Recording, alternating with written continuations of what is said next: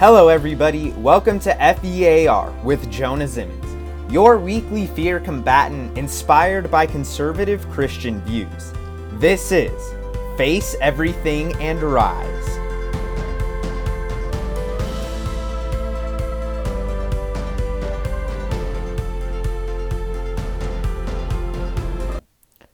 Hey guys, it's Jonah Simmons here. Welcome to this week's episode of Face Everything and Rise. Today's topic is going to be the coronavirus. Now, I've honestly kind of struggled when thinking about how I want to organize the podcast revolving around the coronavirus, simply because there's so much to say about it. If we look in the news for the past 6 weeks, everything we have seen relates back to the coronavirus in some way or another. Just to put this into perspective for you guys, this is my second recording of this podcast, simply because the first one I felt was so long and it wasn't concise enough. And so I just want to make sure that I'm valuing your guys' time when you're listening to the show. And I just wanted to have things a little more organized. So here's the second recording. We're going to give it a shot as we talk about the coronavirus and what's happening here. I'm going to start by saying, and excuse my language when I tell this story, but I was talking to a kid the other day and he exclaimed that the coronavirus was retarded. And this really bothered me because it's not. It's a very real situation that is killing people. And I think that's something that's very important. And so just because it is so real, I wanted to open up the podcast by looking at the statistics. In the United States, as of April 29th, 2020, there have been 1.5 million cases with 150,000 people recovered and 66,605 deaths.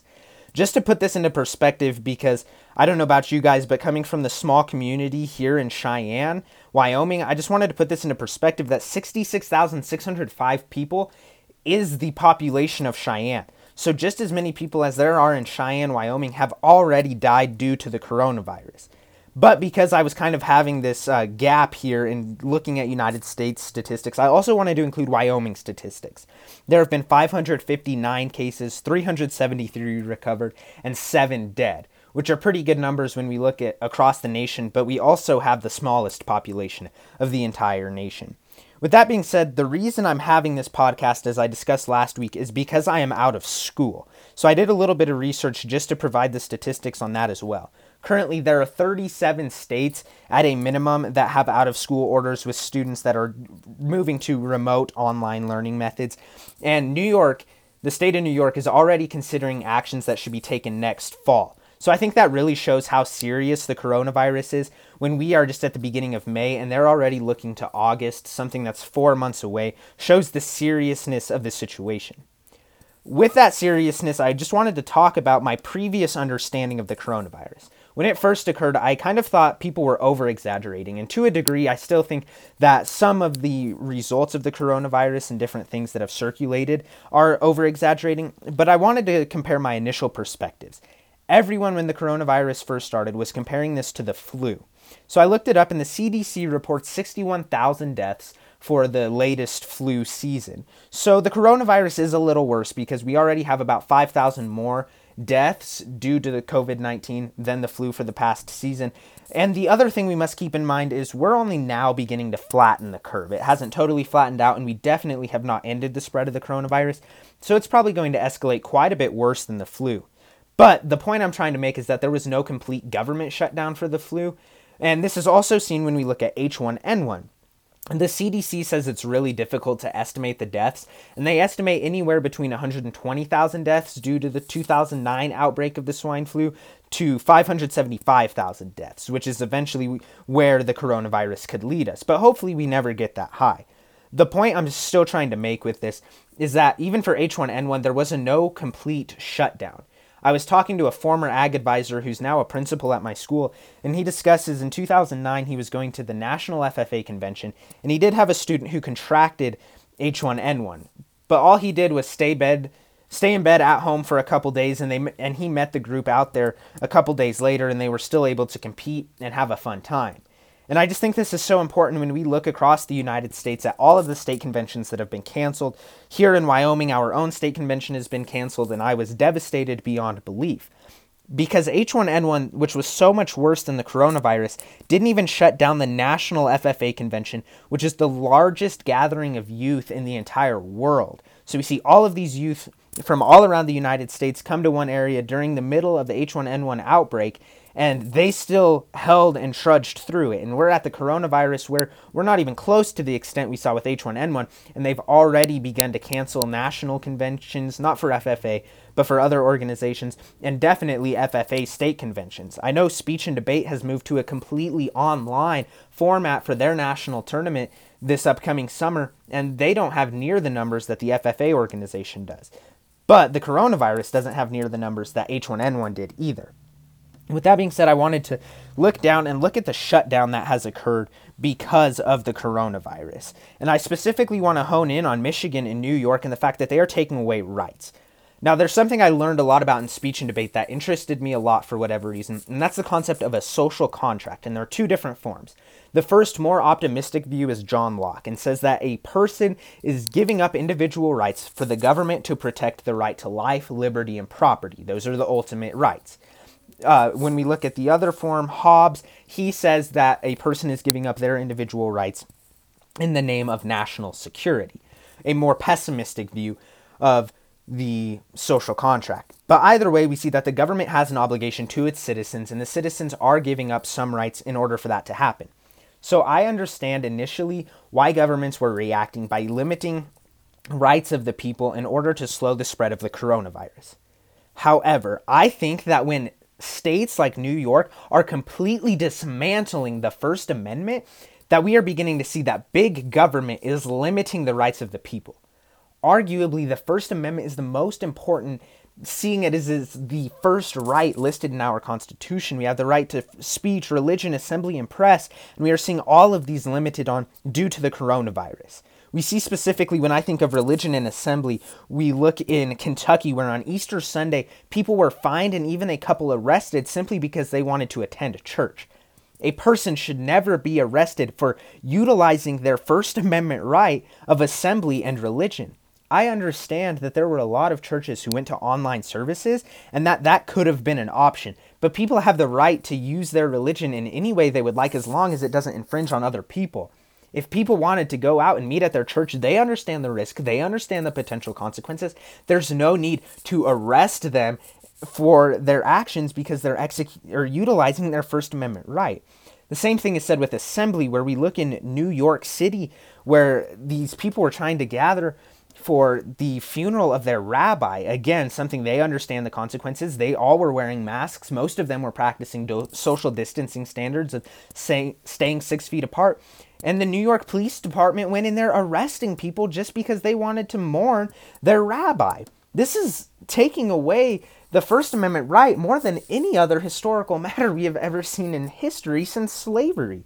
And it's very important that we realize that big government is limiting all of these things. Another important thing, the right to assembly and the right to petition is included in our First Amendment.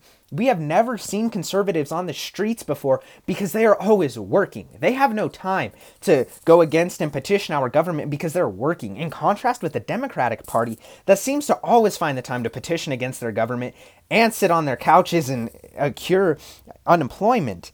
What we are seeing now is in states like Michigan, where she is sending out her police department to arrest people that are petitioning the government, again, for simply exercising their First Amendment right.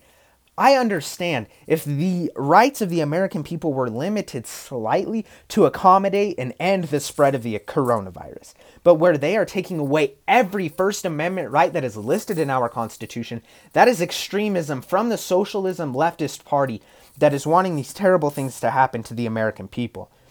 Now, I wanted to touch just a little bit on speech and press. I talked last week about how much I enjoy listening to the Sean Hannity show every day, and I'm very proud of him because just recently he entered a lawsuit against the New York Times for spreading libel and slander against him, which he is now executing his right to speech and press and being ridiculed for his own constitutional rights. The New York Times put out an article saying that a coronavirus death happened on the hands of Hannity, which of course he would never kill a person, especially when the article itself says it was the coronavirus. But it's just so contradictory, and it makes Sean Hannity look like such a terrible person simply because he's advocating for the same proponents that I am advocating for in the podcast thus far. And I just wanted to put that out there for the media is just hitting on the Republican Party. The media, the mob, is just founded from the Democratic side, and they have no no likelihood to actually look at the American people and the wishes of what the United States constituents actually want.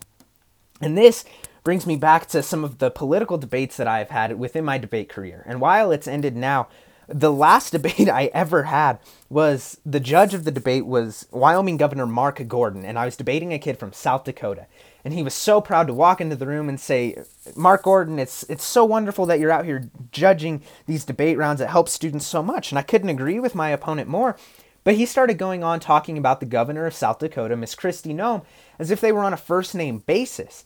And eventually it didn't play any good that he felt he was so confident about knowing his governor, because I ended up winning the debate round. But what I walked away with is almost a connection with South Dakota stronger than ever before. I already knew Harvard University student Bridger Gordon, who's a good friend of mine through FFA and the speech and debate programs as well. 2018, second in the nation for extemp speaking. So I respect the guy a lot. But what's happening here is, I almost feel, being a citizen of Wyoming, I'm very close to South Dakota, and I couldn't be more proud of the actions taken by Governor Kristi Noem and the fact that they still have a solid economy and low coronavirus numbers because she left her state open. States like Michigan, Florida, California, New York, where they're shutting down completely. States like Wyoming, where the majority of things are shut down. We are seeing differences in our economy. Wyoming's going to be okay economically because we have the largest reserves of any state within the United States. But South Dakota didn't necessarily have those reserves. But there was no need to, because they now have some of the lowest coronavirus numbers because they let things continue on at the same pace that they always did. The same thing can be said internationally when we look at Sweden. And I have to say that I'm just proud of what that government did by leaving things open. They were able to look at the coronavirus and decide that this needs to be taken care of on an individual basis, which I couldn't agree with more. Medically, doctors should be looking at the coronavirus on an individual basis. If people are more likely to get the coronavirus than other people, then they need to be staying home. But there was no reason to shut entire states down because of the coronavirus. If you're one of those people that are age 65 or older or have a compromised immune system, stay home, definitely for your health and the benefit of others. But if you're someone like myself who would be enjoying going to school right now, there's no reason that we should be taking work and education away from the citizens of the United States simply because of the coronavirus. This needs to be looked at an individual basis, not even at the state or local level, but seriously by looking at the individual. We should have let people keep working so that they could pay their bills and they could keep our economy strong.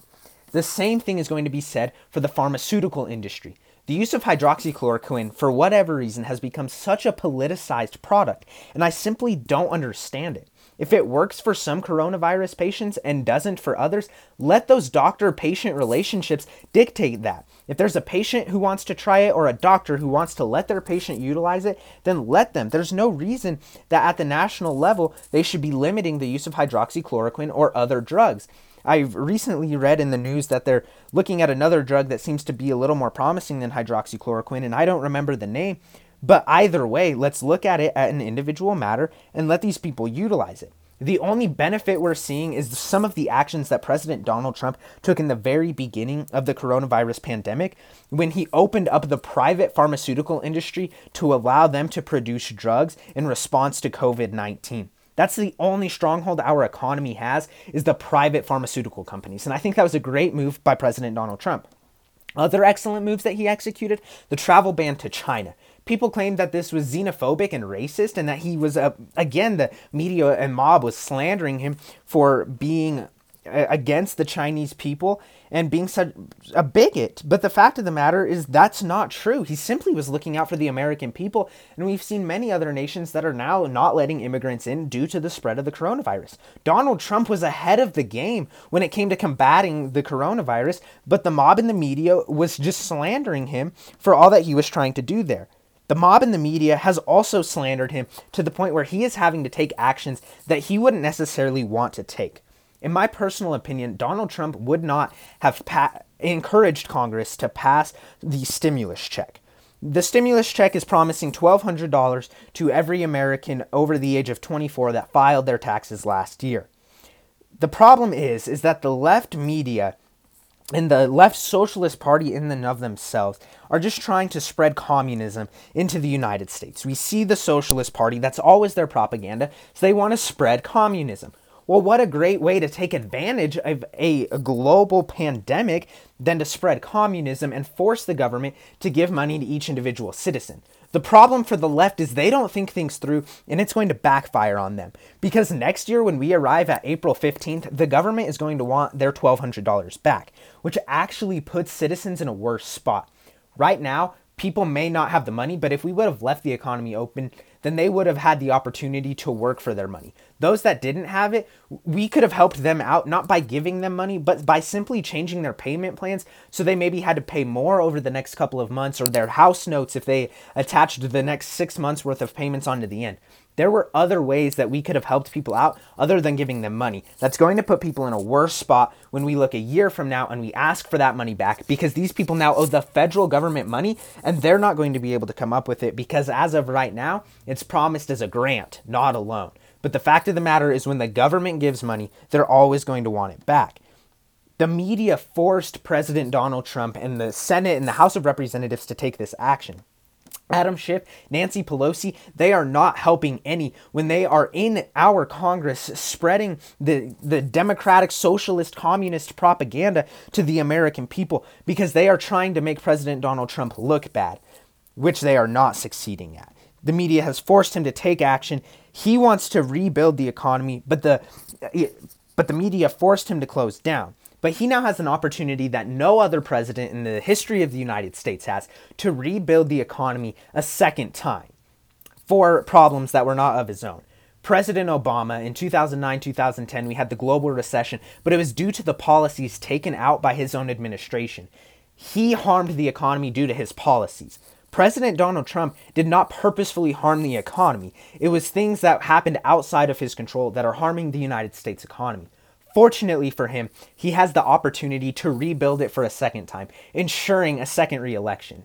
There are some other scary things that'll be podcasts for another time. Things such as Joe Biden being the Democratic candidate for the presidential election coming up this November, things of that nature, and that the media have just coerced on President Donald Trump, trying to make him look bad.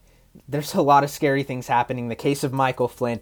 People aren't realizing this, because when we look at the media for the past 6 weeks, even more, the only coverage we see is over the coronavirus. There are people all around us losing their rights, and the media standing there justifying it, saying it's okay in the name of the coronavirus. But the media is simply trying to take things away from President Donald Trump. But he's going to take this opportunity, rebuild the economy for a second time, and get reelected for a second term so that he can actually look out for the American people. Which now, we listed all of these fears. We talked about some other ones that will be in future podcasts. The coronavirus is scary. We looked at the statistics. But the other day I was listening to the radio, and just like this podcast, where we changed fear from fear everything and run to face everything and rise, there's a new acronym for COVID. And I want to remind you guys of this. Christ, our victor in distress. COVID, COVID. We are in distress due to the coronavirus. But fortunately for us, Christ is our victor in all of it. Psalm 23:4. Yea, though I walk through the valley of the shadow of death, I will fear no evil. For thou art with me, thy rod and thy staff, they comfort me. We right now are walking through the valley of the shadow of death. We have never seen, except for some other global pandemics, but in current close times, in the lifetime that I can remember as being part of the young generation, have never seen anything quite this serious played out on the American people. We have seen other global pandemics, but nothing that has shut down the global economy and shut down the oil industry to where they're negative $3 a barrel. We are walking currently through the valley of the shadow of death. Death is just around the corner, and that's exactly what the media wants to portray. But the next part in this verse is so serious. I will fear no evil. And this is so important that we remember this as we move forward, that we can fear no evil. The coronavirus, it is scary. The Democratic Party, the mob, the media, it's scary. But we cannot fear that evil. For thou art with me, thou being God. He is constantly with us. Thy rod and thy staff comfort me. The Lord, our God, is constantly watching over us. He's guiding us, and he's allowing us different opportunities to be of comfort. Now, I've already expressed that the reason I started this podcast is because I wanted to combine things that meant a lot to me. I love talking about politics. I love talking about the Bible and Christianity. And of course, I love being a leader and teaching how we can educate and advocate the public. And that's why I did this podcast, is it's my form of educating and advocating to face everything and rise, because we have that opportunity before us all the time. We might be in evil times right now. We might be walking through the valley of the shadow of death, but the Lord is with us at all times, and he is constantly guiding you in a way that you can help change the world. This podcast is that form for me, and think of some different opportunities that you can do to change the world. Now, I wanted to delve into another Bible verse here. Being an FFA member, I know tons of different people around the state, and I have a friend from Green River, Wyoming, who sent me a Bible verse, and she asked, do you think this pertains to the coronavirus? And I was overcome with the concepts that are in these couple of verses that I'm going to read over here. We'll discuss them really quick and have the similar discussion that I had with her. 2 Chronicles 7:13 and 14. If I shut up heaven that there be no rain, or if I command the locusts to devour the land, or if I send pestilence among my people, if my people, which are called by my name, shall humble themselves and pray and seek my face and turn from their wicked ways, then will I hear from heaven and will forgive their sin and will heal their land. So this was brought up actually in a TikTok, which that'll be an episode for another time too. But we're seeing the Australia wildfires. There's no rain. The locusts that are happening in Africa, devouring the land, and the pestilence among the people, that being the coronavirus. 2 Chronicles 7:13 is coming true right before our eyes. But what I really like about this section of verses is section 14. If my people, which are called by my name, shall humble themselves and pray and seek my face and turn from their wicked ways, then I will hear and forgive their sin and heal their land. And I think this is so important when we're looking at the coronavirus here. If we would all just turn to the Lord, humble ourselves, admit our sins, bring the Lord God into our hearts because he was willing to forgive our sins. If we were to pray and walk daily with the Lord Jesus Christ, if we were to seek him, read our Bibles, and simply have a conversation with him, if we were to turn from our wicked ways, he's going to hear. He will forgive our sins and he will heal the land. So I don't want to sit back here and try to deny that the coronavirus is perhaps a punishment brought out by God. It may be a punishment, it may not. But the point I'm trying to make by looking at 2 Chronicles 7:14 is that we all have the opportunity to turn and look at Christ. We all have multiple opportunities set forward due to the coronavirus. So let's go over these one more time. As an FFA member, anytime I give a persuasive speech, you can see this in the speech I gave last year on the national finals stage, I discussed the opportunity to educate and advocate. We all carry these mobile devices in our pockets. Let's use them to share what we care and are passionate about with the rest of the world. Let's show people that there's no reason to fear the coronavirus. There's a lot of anxiety going around, but what's happening is that we have a federal administration who truly cares about the American people. They will consistently do what is best for the people of America, for the people of the United States, no matter what the media and the Democratic Party has to say. They're constantly going to be helping us. There's no reason to have any fear in that.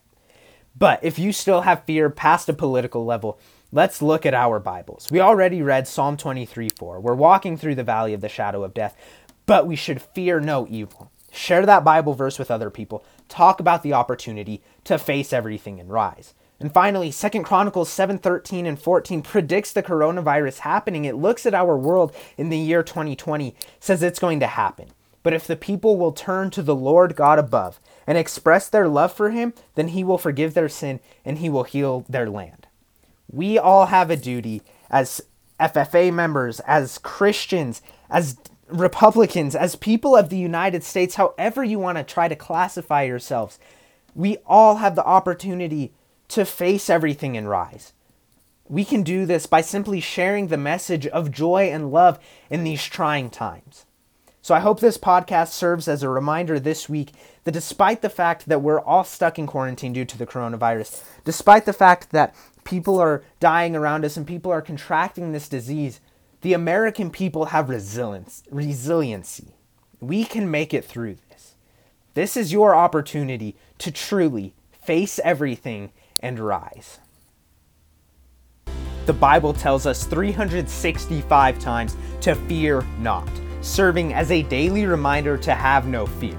The only thing we should fear is the Lord God above. Ecclesiastes 12:13.